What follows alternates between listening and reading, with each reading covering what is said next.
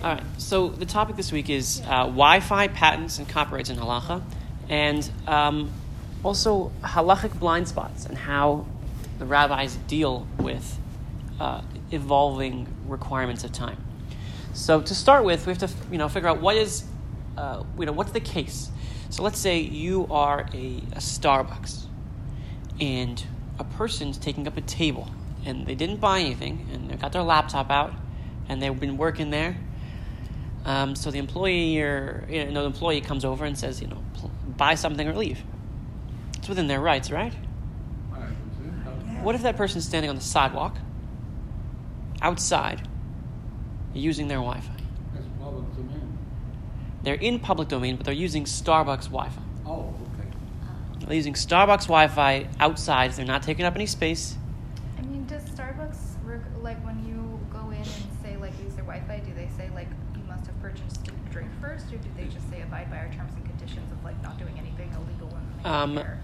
I think you have to buy something. You do have to buy something in the store, I know from personal experience that that's their requirement.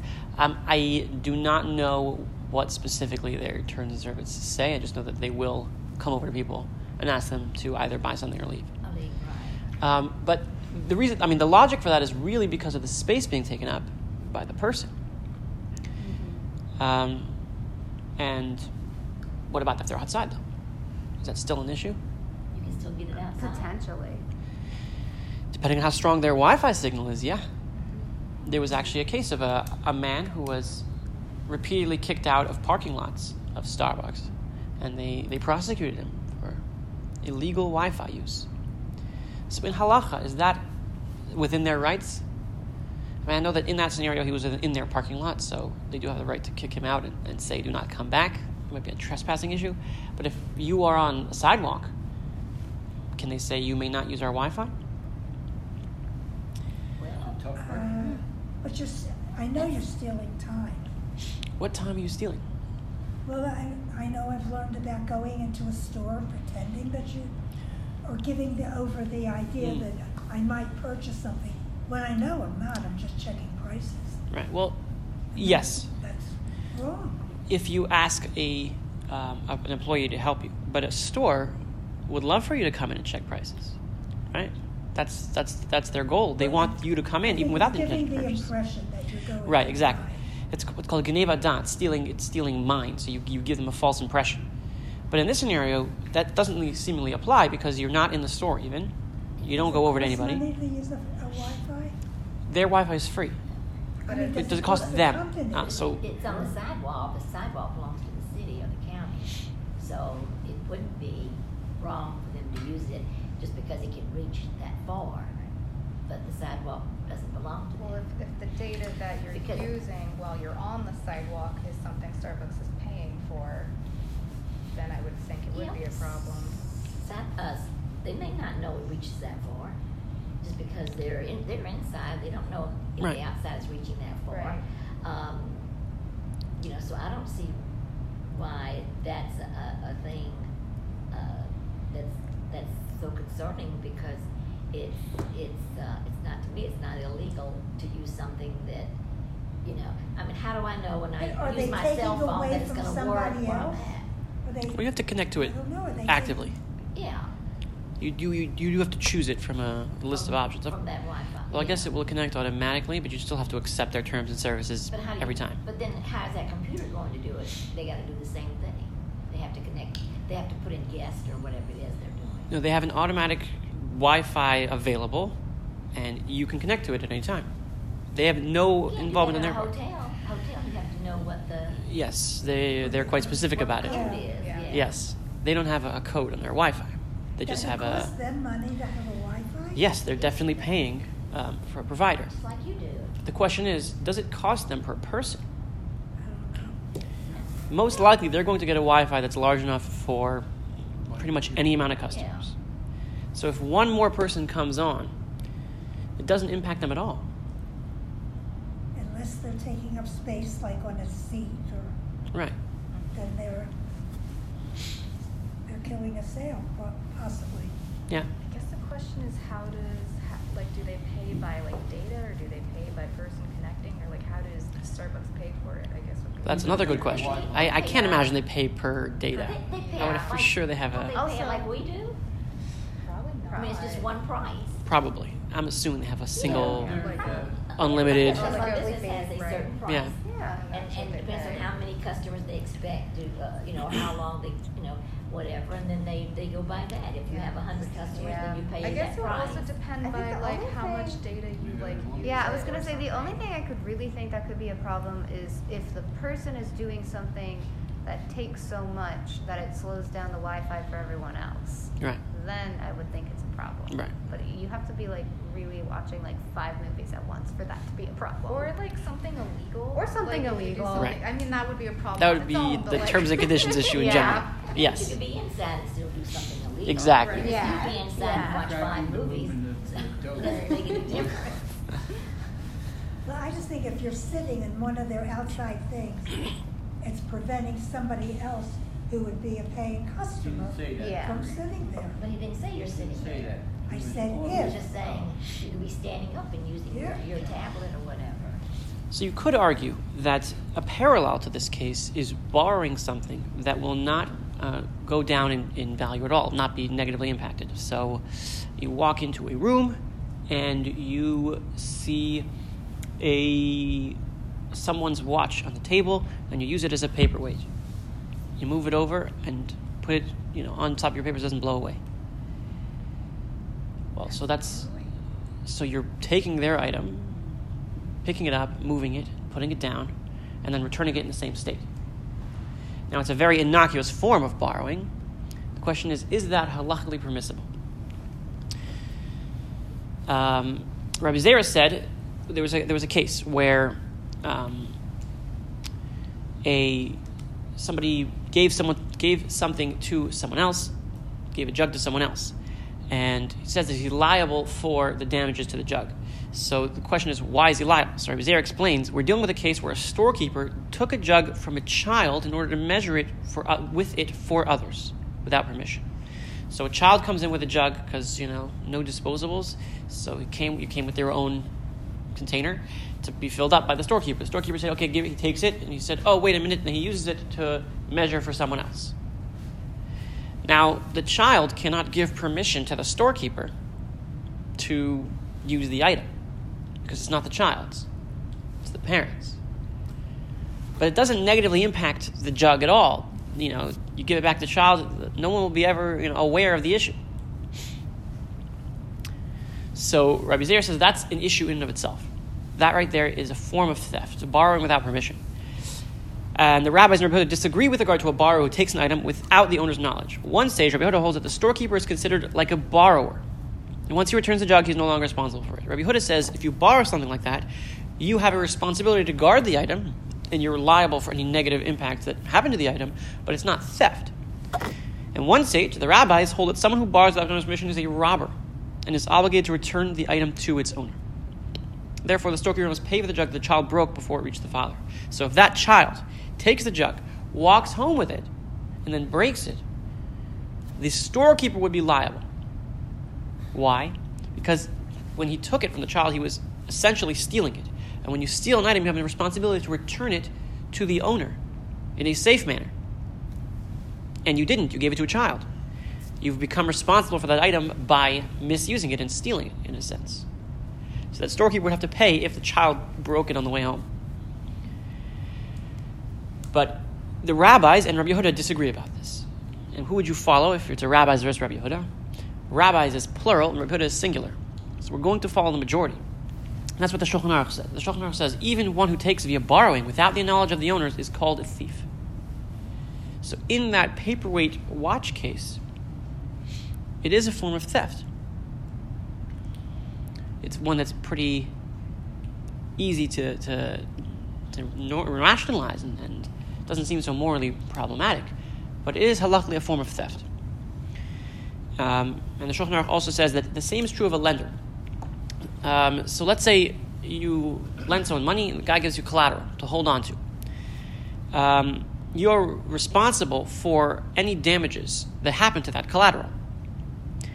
And as soon as you use it, as soon as you take it, to use it, you become a thief. And therefore you're liable for responsibilities the way a thief would be, which is more strict than a borrower. So again, even if something was given to you with permission to hold on to, and you use it for a different use than the person intended for you to use it for, that moment that you take it to use it for the thing you weren't given permission for makes you into a thief of sorts.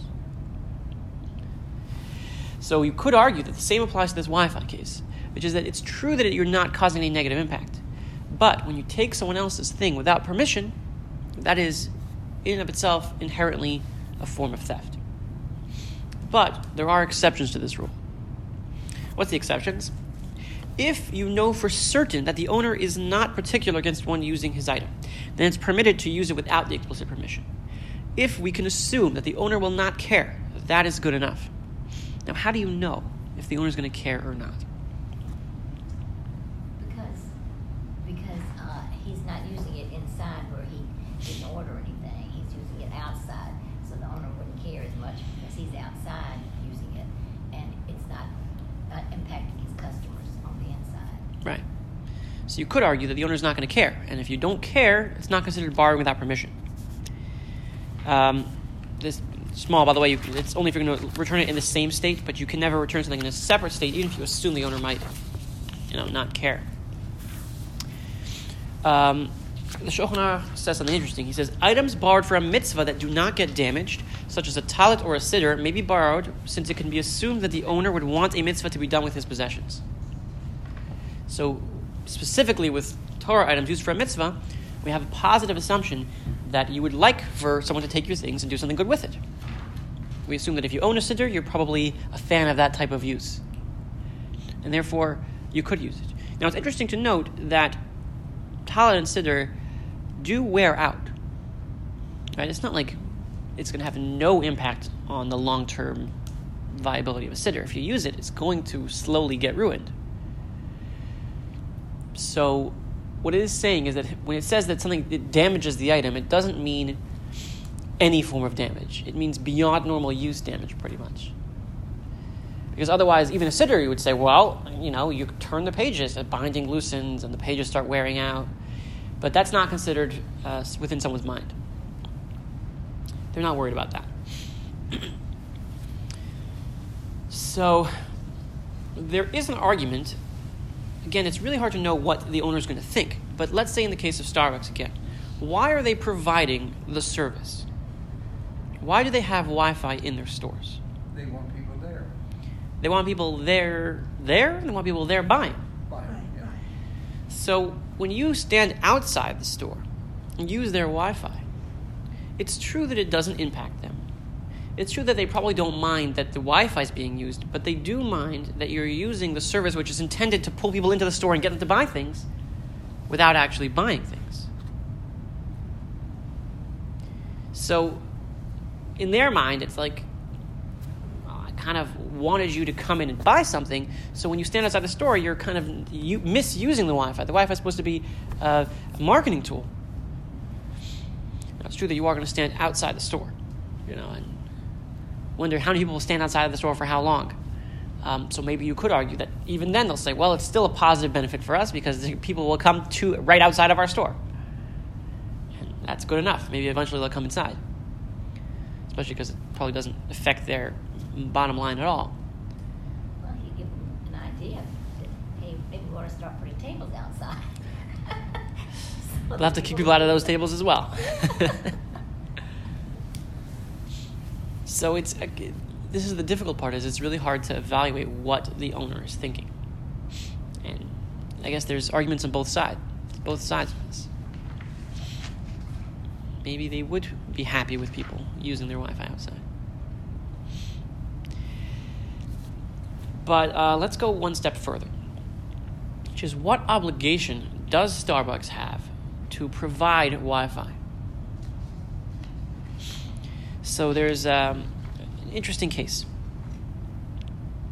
The Gemara says that if an animal derives benefit, the owner of the animal pays for the benefit that it derives. So a cow comes over and eats some of your flowers. Got to pay for those flowers. So the Gemara says, Rav Chisda said to Rami Bar Chama, last night we were in the synagogue and you missed it. You were not there, and we were learning exceptional matters. It's really rubbing it in here. You missed it. Rabbi Rechaim said, well, so what was it? What exceptional matters did you discuss? So Rav Chisda said, we were talking about somebody who lives in another person's courtyard without his knowledge or permission. Must he pay him rent, or does he not need to pay him rent? This is a squatter who's living in someone else's property that is empty, that is completely abandoned. Does he have to pay rent for the time spent there? If he doesn't go in there, it's going to remain empty anyway. And we're not talking about where he damages the property, because then he'd have to pay for damages, but we're just talking about usage of the property itself. So the Gemara says, what are the circumstances of this question? If we say that the case concerns a courtyard that could not stand to be rented out, the squatter would not have lived there, the owner would have kept it vacant, then the man squatting there is someone who would not have rented other living quarters because he has other lodgings available to him for free. Then it is a case where this one, the squatter, does not derive benefit, and that one does not suffer a loss. In that case, no payment is necessary. So if it could not have been rented out anyways, then there's no loss, and since it's not there's no benefit to the other guy either. Therefore, there's no payment that has to be paid. So rather, it must be one that stands to be rented out. But if it's one that stands to be rented out, then there's a clear loss because now it's not being rented out in the interim. Then he would for sure have to pay. So what's the scenario where they're arguing about whether or not he has to pay? So the Gemara explains, it's necessary to raise the dilemma in a case of a courtyard that does not stand to be rented out, but the man squatting there would have rented other living quarters had he not squatted in this property. So it's not a homeless person who wouldn't have been able to pay anyway. It's a person that is saving themselves money by not renting somewhere else. So do we say, since you saved money elsewhere, therefore you have to pay this guy? Or do we say, that guy didn't lose anything because it wouldn't have been rented out either way? What's the halach in this case? Is the squatter legally able to say to the owner of the courtyard, what loss have I caused you? Or would you not have rented it out anyway? Or perhaps the owner of the courtyard is legally able to say to the squatter, you benefited. And as you benefited, therefore you have to pay. So Rabbi Rechaim said to him, this is actually an old question. This is not new. It's mentioned in a Mishnah already. So Rav Chisda said, which Mishnah are you talking about that talks about this case? We were discussing it last night. We didn't think of the Mishnah. What Mishnah? So Rabbi Rechaim said that there's serve me and I'll tell you. So Rav Chisda took his scarf and wrapped it around him. He dressed Rami Rechaim, and he said, if an animal derives benefit, the owner of the animal pays for the benefit that the animal derived. This demonstrates that one who derives benefit must pay for the benefit he derives, even if the injured party is not entitled to a payment for his loss. So benefit is the purpose here, not the loss. The Mishnah says, if your animal derives benefit, you pay for what you benefited. It doesn't say you pay for what loss was caused. It says you pay for what the animal benefited. And that's a fine difference. It's saying that what you pay for is not what loss happened to the other animal, but rather what you benefited. Now you don't have to feed your animal these things. How much would it cost you to feed your animal? Whatever. So, what does that tell us about our case? If there is no loss to someone else, and there is a benefit, then you would actually have to pay. The benefit is what matters. So let's say the cost of the Wi-Fi is buying a latte. That is a loss. That is a loss of benefit. So therefore you would be obligated to pay the cost of an item in Starbucks to Starbucks if you use it in their store. Even if the store is empty, really. This is a loss of benefit. And when you use the Wi-Fi, you benefited the value of the Wi-Fi, which apparently costs. So, I don't think too many people know this. Yes. That's why they have to walk around and kick people out of the store. Now, what happens if there is no loss to the person and the person is not benefiting in another way? So you would not have rented out the other property. Let's say you have a vacant area that cannot be rented out, the workers are coming in a week. A homeless guy comes over to you and says, here's upfront payment for cleaning. Can I use your apartment for a week? You can't use it, you can't rent it out either way. You've got your bases covered with a payment up front. Can you say no? There's no loss to you. There's a benefit to him. You can't charge him either way because he's not going to rent anywhere else. What's the law? What do you mean he's not going to rent anywhere else? He's homeless. He can't afford rent somewhere else. He's asking to use your property for free. So you can't argue that, hey, he's benefiting the value of rent because he wouldn't have rented either way. So according to all opinions, in that case, you can't charge the guy. It's a courtyard that does not stand to rent it out, and the man is not benefiting because he wouldn't have been able to rent it in another place. So he's not saving money. So he's renting that place. Yeah, he's using that place, but he's not saving money. You can't say to him, well, you would have spent $100 and down the street. Give me that $100, because he wouldn't have gone down the street. He would have slept on the sidewalk. So halachically, you can't charge him in that scenario. He doesn't have to pay anything. Now the question is, are you obligated to say yes to his request? Since this is all halacha, are we talking about someone who's Jewish? Does it matter if he's Jewish or not Jewish? It does not matter. Okay. Generally, basically every law of monetary rules are going to be applying equally. They're more of like, how would you form a halachic society? If the Sanhedrin was in charge, what laws would they put in place? Almost always they're going to apply across the board. There are some exceptions, but generally across the board. But suppose he messes up the place. Well, if he messes up the place, then you could charge him for damages. That's why I try to give a case where you don't have to worry about that. Because you could always argue, well, I'm worried that he'll mess up the place. But that's why, he gives you enough money that you're not worried about that. Or, I don't know, he gives you enough that you'd rent to anybody. I don't know.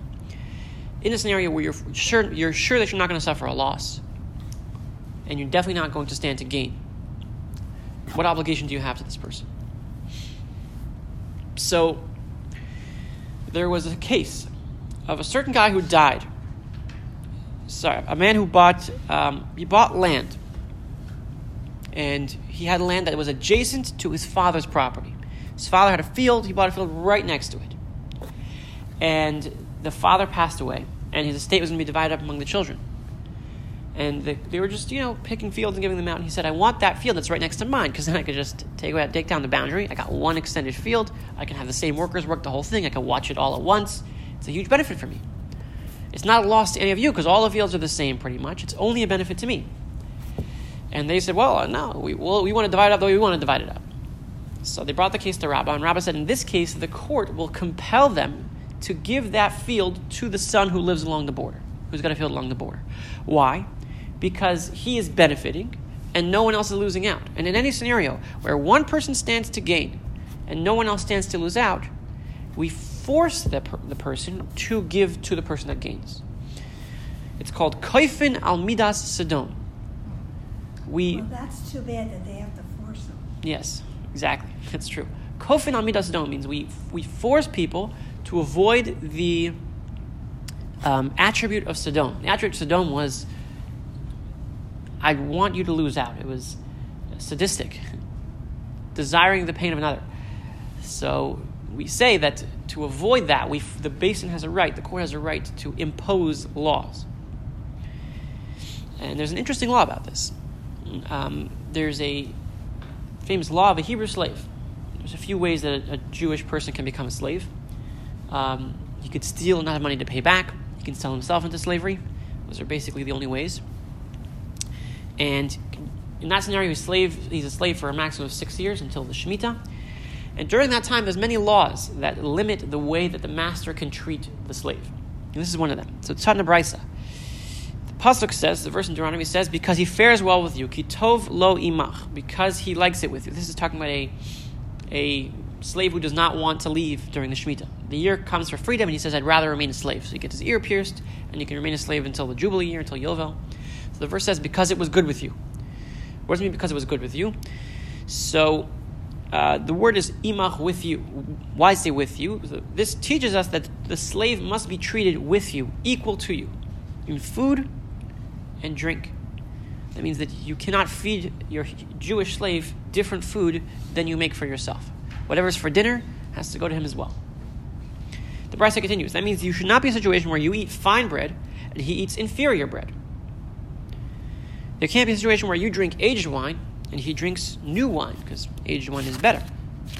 There could not be a situation where you sleep comfortably on bedding made of soft sheets and he sleeps on straw. From here the sages stated, anybody who acquires a Hebrew slave is like acquiring a master for himself. So it's different for a non-Jew. Different for a non-Jew, yes. Non-Jewish slaves are acquired through war, and they do not have the same protections. What does the Baraita mean? So the Mishnah was compiled by Rabbi Yehuda HaNasi in about the year, I think it was about 300 or something like that, maybe 200. And it was a collection of a lot of different sayings from the temple era, basically. And all the statements from that time period that didn't make it into the Mishnah proper are called Baraitot. And in the Talmud, it kind of like collects ones that were missing or that are important, and it puts them, like, the Mishnah said something, well, there is a Baraita that's relevant, and it discusses that. Actually came later.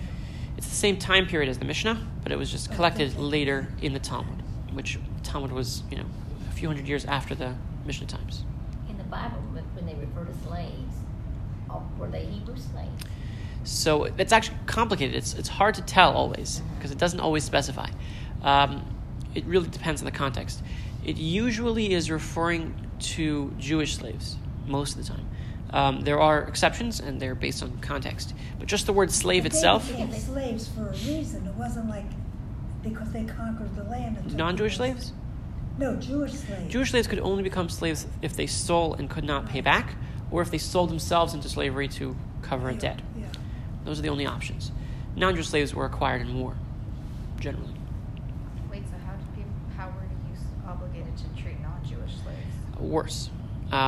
Basically, first of all, there was no time frame of freedom, and you did not have the same obligations to give them the same standard of living, and there's a kind of unclear limitation for Jewish slaves. It says you cannot give them work that is pricha. Pricha is when something crumbles, but it's work that breaks you down. Very hard labor. But that limitation does not apply to non-Jewish slaves. So the Rambam, in the last halacha on the laws of slaves, he says basically that there's not so many limitations on what can be done with non-Jewish slaves, but a person who treats their slaves negatively is betraying the character of the Jewish people, basically is what he says.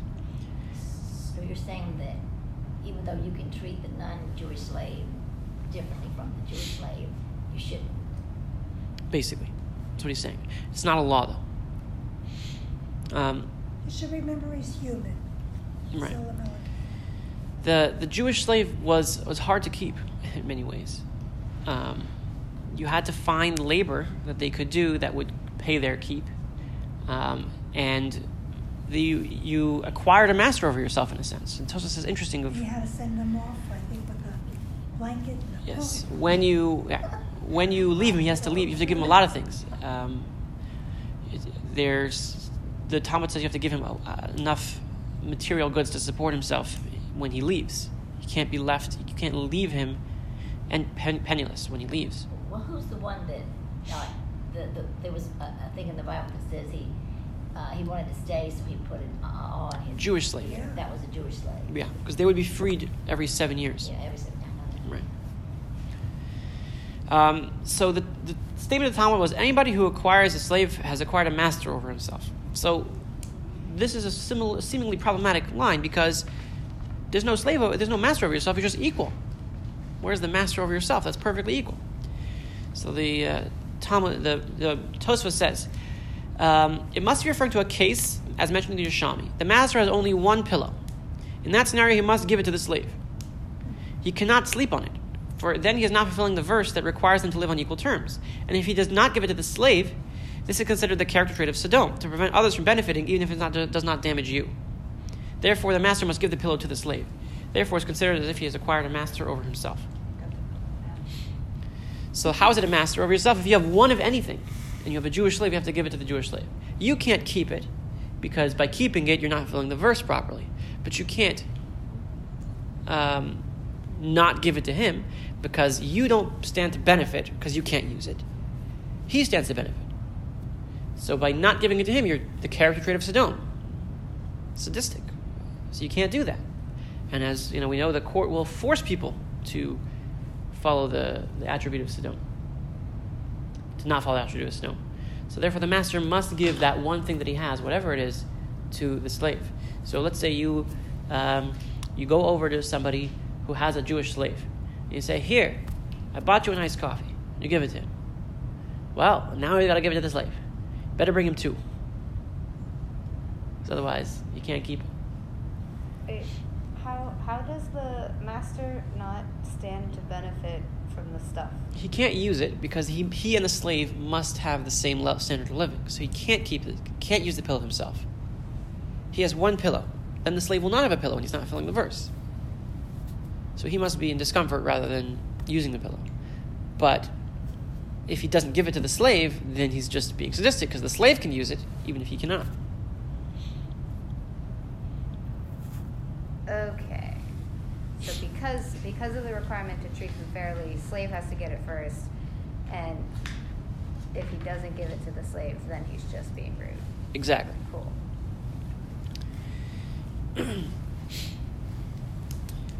So seemingly it would look like, it would seem like you would be able to, a homeless man could come over to the owner of an empty building and say, you must let me sleep there. You don't stand to lose anything. I stand to gain. And the court would force that. Any unrentable home would have the opportunity to be filled. The Ramah writes, though, he says, this specifically applies in the case where the squatter is already dwelling there. But the squatter cannot force the owner to allow him to live there. Although generally we force people to allow others to benefit if there's no loss to them, that only applies in the case where the owner has no ability to derive benefit himself. But here he could rent out the space if he so desired. He just does not desire to do so now. So we do not force him to allow the squatter to live there for free. So if the owner could in any way benefit from it, if he could choose to live there himself, that's enough of a reason for him to say no. But he can't kick him out. And this is where squatters' rights come in. You don't ask, but you can go in. But again, this is only if the owner could benefit from it.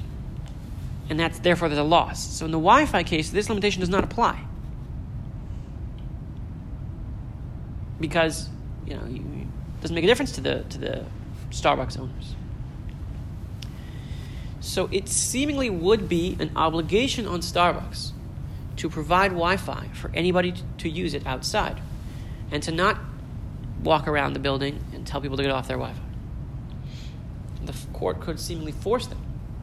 And what happens if you have a neighbor who lives close enough to you to get your Wi-Fi signal? Yeah, they do too. And they came over to you and they said, I heard you're leaving for the weekend, okay? And I'm not going to affect your bandwidth because you're not going to be here. And you're up for the month. That reminds me of what's that program, King of Queen? The ones with the guy who works for the postal service on the truck, the heavyset guy and his wife. And they wanted to watch something specific on TV, but they didn't have the cable, so they took the neighbor's cable and attached it to them so they could see the program. Yeah. Because the kids true. They didn't have to let a homeless person sleep in their truck. They Right. did, which was a really So big now it's his mistake. truck. Right. Generally not a good They idea. shouldn't have done that. So I have a question. If I have an unoccupied apartment and I'm going to rent it or sell it, and somebody comes to me and says, I want to live in your unoccupied apartment, how can I be obligated? You definitely cannot. There's many good reasons. First of all, you could live there yourself right now.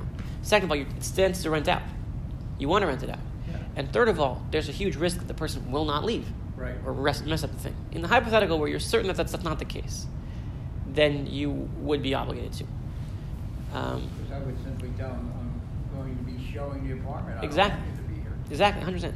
And in general, people just say, I don't want you to be there. I'm using it for whatever. There might be something else. There's a house on the corner of Briarcliff and Rock Springs, and it's vacant. It was on fire at one time, but the person who owns it is living in the brick house, catty corner from that house, and there's nobody living there. Nobody's ever going to live there. He just has not bothered to tear it down. And we keep wondering, when is he going to have the house torn down? And it's like, so he could have a person in there in the same way you're talking about, because he's not going to rent it out. Eventually he's going to tear it down, but he's been waiting years and years to do Right. that, and he hasn't done it yet. So, but that's, Yeah, exactly. that's the case. Like But you're the talking rub about. is always going to be involved in these cases because there's so many factors to figure out what is a loss. So let's say you have a vacant building that you're not planning, you're going to have to tear it down at some point, whatever. But if homeless people live in there, it will affect dangerous. property values and safety across the neighborhood. There's always this, cost benefit Nothing's value. clear-cut. Yeah. But it is clear that if there is definitely no loss, then you would be obligated. So in the case of a neighbor who comes over and says, can I please use your Wi-Fi while you're not home, and you already have a guest account, you're not worried about them hacking you or whatever, there would be an obligation to say yes. But in the case of the squatter, you have to go to the person and say, may I live in this house? Because I know you're not going to rent it out. So therefore, he's obligated to let the squatter stay in that house. Right, but taking it without talking to them is then borrowing without permission. That does happen though, because it was on the news a couple of years ago where this woman occupied this very nice neighborhood, really very nice big homes, and the person was no longer living there, but he hadn't bothered to sell the home yet. So somebody came in and squatted there, and so the law said because she squatted there, you can't kick her out. So the neighbors wanted to kick her out because she didn't belong there, but yet they couldn't because she had a right Squatters' to rights. squat. Yeah. Yeah, remember Happens. that case. That's So at this point, this is basically where we are. I'm not a Rav, and I didn't see any clear, rulings, but it would appear to me that outside of Starbucks, you would be allowed to use their Wi-Fi if you're on a public street, because we do force for things that are no loss to them. But there is almost a blind spot in halakha in regards to copyright law. That's what we're going to get into now. So there's a halakha in Shulchan Aruch. If somebody steals a shofar and blows it on Rosh Hashanah, he's fulfilled his obligation, even if the owner's never despaired of getting it back, and therefore he never luckily acquired it through theft. Generally, for any mitzvah, if you steal to do the mitzvah doesn't count. It's called the mitzvah haba'a ba'avera, a positive mitzvah that happened through something negative. So you steal a matzah, and then it's bad news. It's a mitzvah haba'a ba'avera. You steal a lulav. It doesn't work. But for a shofar, you steal it and then blow it, it works, even if you never acquired it halachically. Why? Because the theft does not apply to the intangible objects such as sound. You stole the shofar, but the sound that the shofar makes is not stealable. But you're holding an object. The object is definitely stolen. But the mitzvah is not to have a shofar. Like a lulav, the mitzvah is the lulav itself. Right. The mitzvah of the shofar is to hear the sound of the shofar. Are digital products considered tangible or intangible? Exactly. Are they tangible or intangible? Most Rabbanim say that they're not tangible. They're information. They're like sound. Similar thing is even if it's even fire is not considered tangible. It has no limit. It's eminently copyable. One fire can make an infinite amount of fire. So if you walk over to someone's candle and light your candle from it, it's not a form of theft. It's intangible. So where's the limitation here? The collapse of the music industry, not really, but one of the collapses of the music industry was Napster, early 2000, people just copying stuff. And it was a new phenomenon, and now it's basically the norm. Now they have just streaming services to avoid it. But was that halakhically okay? Is the music, the sound, owned? Feels like theft. It feels like theft, doesn't it? Well, it's copyrighted, so therefore it is a theft. Well, because if the law of the land says it's a theft. Exactly. Now, halachically, it's hard to find a source for why that would be theft. Sound is not ownable. But the words, but the Tune. music, which is the sound, and the words in the music, All intangible. they're all owned. They're copyrighted. They are copyrighted, but halachically, copyright doesn't have, there's no section of the Talmud, there's no section of Jewish law that says copyright. How many take it to the base din? Well, we'll talk about that. There is in there. Oh, a higher court. Exactly. Yeah. I should have told that mafia guy that one I was just thinking of that. Mhm. I owned a skateboard park many years ago, about 10 years before it became in vogue. It was the first indoor skateboard park in the United States. And we played music, so the kids could. Guy came in, Guido, and he said, "You owe us for music." I said, "What do you mean I owe you for music?" He says, "Every time you play a song, you have to pay us a royalty."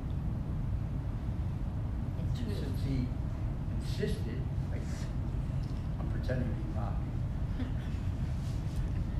We paid him, But that's Interesting. true. but I could have said to him, now that I know, Oh, don't worry, we're not done yet. Don't jump the gun. But sound is one thing, but over human history, music has been a relatively minor part of our development. A much larger part of development is professional techniques and inventions. People became very wealthy because of their inventions. And sometimes even, just using specific materials. Thomas Edison is famous because he figured out the right material to use for his filaments. That's what it is. So what right does he have over that? There's a famous story of Thomas Edison and Nikola Tesla, where Nikola Tesla had the Chicago Fair. And he got the contract to put up the lights for it. And then a few months before, Thomas Edison said, "I'm sorry, you cannot use my light bulbs. They're mine. I made them. They're patented. They're mine. And you can't use them." So there was a few months left of the fair. So Tesla invented fluorescent lights. And he produced them, 200,000 lights, and he lit the fair. But the point is that we have this idea all over, is that people own things. So the Marsham says that a person does not have ownership over professional technique developed because it's intangible. Marsham says straight up, intangible stuff you don't own. A technique, a knowledge of how to make a filament, it's not owned. You can make filaments and you'll own the filaments, but anyone could just reverse engineer them and make them. And there's no issue with that, according to the Marsham. The Igros Moshe says a person does have ownership over his mental creations. But what's the source? What's the reasoning? There's no clear halacha for why it is. And in fact, halacha does seem to say that something intangible is not ownable. So the first one is benefits and loss. So the Noda B'Yehuda was asked a question. There was a man, a scholar, who wrote a commentary on the Mishnah. And he hired a printing house to typeset a new font of the Mishnah with his commentary on the side. So he printed it because he wanted his commentary, but the actual typeset of the Mishnah was also new and clear, and So after the first run, the printer took out the commentary section and reprinted it with just the typeset of the Mishnah itself, and began selling those. The scholar came and said, "I hired you to make the Mishnah with this typeset. The typeset belongs to me. You can't print it. He said, yeah, but we do a run, and then the typeset, all the letters, the actual pieces are all mine. The printing presses back in the day were just these, a lot of little metal pieces, presses. So they're mine, and I just left them where they are, and I'm using them. And I'm not even using your information. Right? I know you wrote your commentary, but this is the Mishnah. It doesn't belong to you. So Noda B'Yehuda was asked this question, and he said that the printer had to pay the scholar. Why? It's true that the scholar does not own the typeset. He doesn't own the actual pieces. But there is a loss to the scholar because people will now buy the Mishnah without his commentary. He made the beautiful typeset to attract people to his commentary. He hired him to make the beautiful typeset. So now that you're selling it separately, people will buy less of his copies. And that's a loss to the scholar. So even though he doesn't own this typeset and he doesn't own that stuff, copyright is inherent in the idea of one person losing. So anytime the person loses, that's enough of a reason. This is a little bit of a stretch, but this is what he ruled. The next one is the idea of hasagat gvul, which is that people have in some way an ownership over their territory for business. And we even in American law, there is this type of rule. Poaching customers is there's different ways to do it that are legal and illegal. But if a person owns a shop, let's say an indoor skate park, he owns an indoor skate park, and he's got all these customers coming in, and another Jewish person comes and decides to open up another indoor skate park right next door. So halachically, you could say to the person, you can't go there. You're too close to me. This is my area, my territory in business, and you are stealing my customers. And this is learned from the law of nets, fishing nets, where a guy has a fishing net.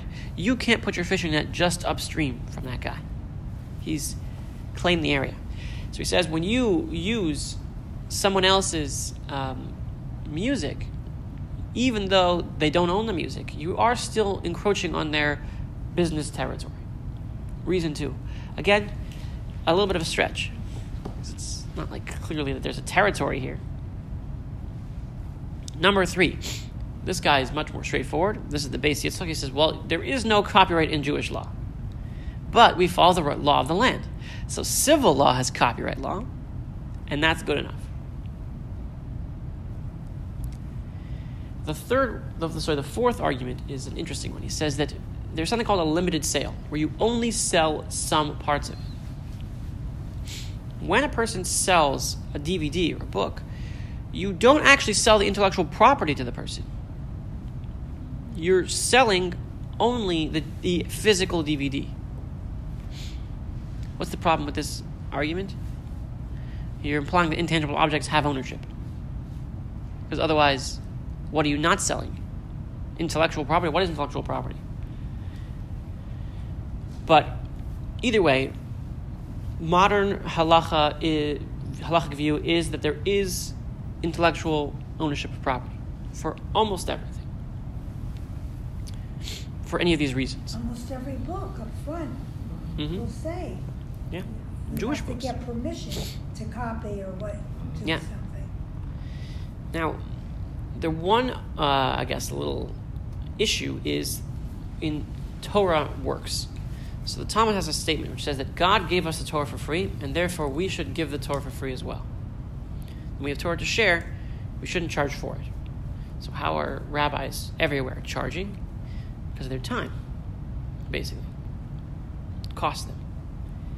But if you make a halachic work, a Jewish work, a work of Jewish law or something, or Torah, and someone copies it, perhaps there is no reason why you should be able to, stop a person, because Torah should be given for free. You're talking about the scroll, right? Well, any form of Torah. Or a chumash. A chumash, but also a book of the Talmud. So It's we shouldn't Torah. have to buy it? So the cost of printing costs money, and they have to be recouped for that. and whatever, the people that are working there's all sorts of costs. But So that's what we're paying. that's what you're paying for. The intellectual property itself is not owned because it's Torah. And Torah is not ours, it's God's, and God gave it to us for free, and we have to give it to others for free. So, even in this sense, it's harder, in fact, to apply these reasons. You could still apply the law of the land copyright. But in many older Jewish works, this was not looked at like that. It wasn't looked at as a good thing to do, to invoke law of the land. It was more of a last resort than a first option. So if you open up the Tanya, Alter Rebbe's book, he has a bunch of approbations. Just people who looked over the book and gave their go-ahead to read the book, talked about how amazing it was. And he apparently asked them to rule that there should be a 5-year copying ban, a 5-year printing ban. Before that time period, printing was the sole property of the original printers. They had rights to all the sales of the books. And no one else could print for 5 years. But after 5 years, it was up again, anyone could print it. That's the case today. The person who wrote the book or wrote the commentaries, they could not get paid for what they did. It was the printer who got paid? It was the printer. Now, I don't know what arrangement the Alter Rebbe had with the printers. I mean, everybody could eat. Yeah. But I think that that wasn't his big issue. Like, I don't know if that was his thought process. Now, you definitely could make a deal with the printers, but this was a book of monumental value, and they would not give a more than 5-year ban. And this is pretty common, is that eternal copyright, inherited copyright, where Disney stuff is copyrighted till the end of time, doesn't exist really in halakha. It was only limited bans, and that was really just to justify the printing itself. If within that 5-year period they could print and reprint, that way it makes it worthwhile for the printing to happen in the first place. But the goal is that this intellectual property should become public domain, because really it belongs to everyone. It doesn't just belong to one person. My finger means something. Yes. Yeah. Well, when I taught school, they gave musical plays quite a bit. Well, they had to in order to use the particular songs they were using, they had to go to the people and ask them, can we use your songs for our play? Because otherwise it would have been against the law if they used it without knowledge of the ones who did the music. Exactly, because music is copyrighted. Yeah. Now, in halacha, there still would be a copyright for music. I'm not sure how long the ban would last. If it would be an eternal ownership, probably not. But it still would apply in some sense. So you'd still have to pay whatever the guy's name was. I don't know if he actually represented anybody, but, you'd still have to pay him technically. Now, what you find here is that there is a blind spot in halacha, in a sense.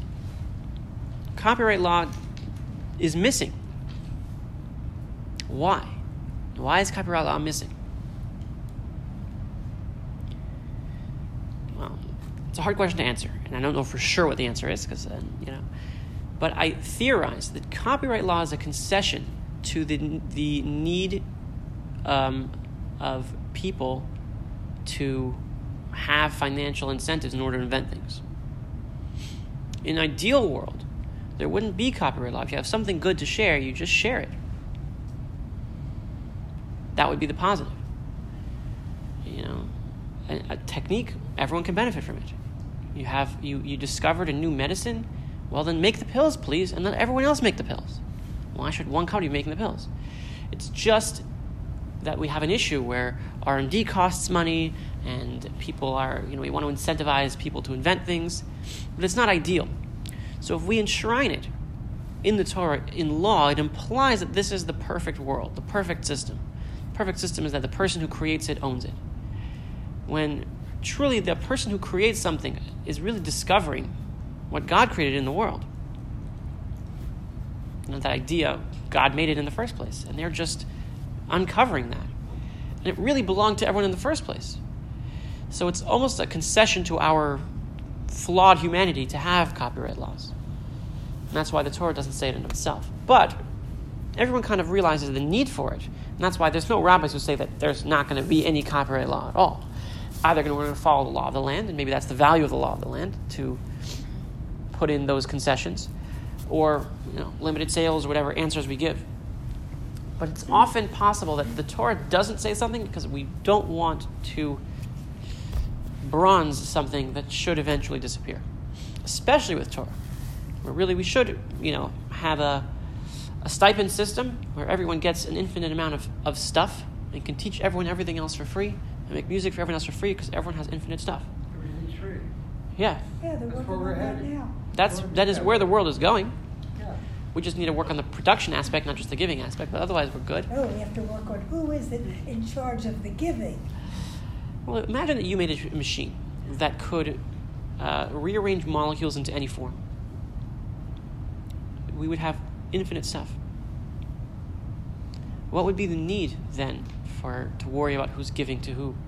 Everyone buys a machine in their home and you're done. Everyone gives a machine. Everyone's given a machine. Boring. It is quite boring. But maybe that's the perfect world. Then we start working on arts and ideas and interesting music and games. The 3D printer still around? It is around, Very yeah. much so. Just costs. It ain't free. As I was thinking, maybe I could make a box of cornflakes in order to grab my. Yeah, well, they're not that good yet. We got very limited materials to work with in 3D printers.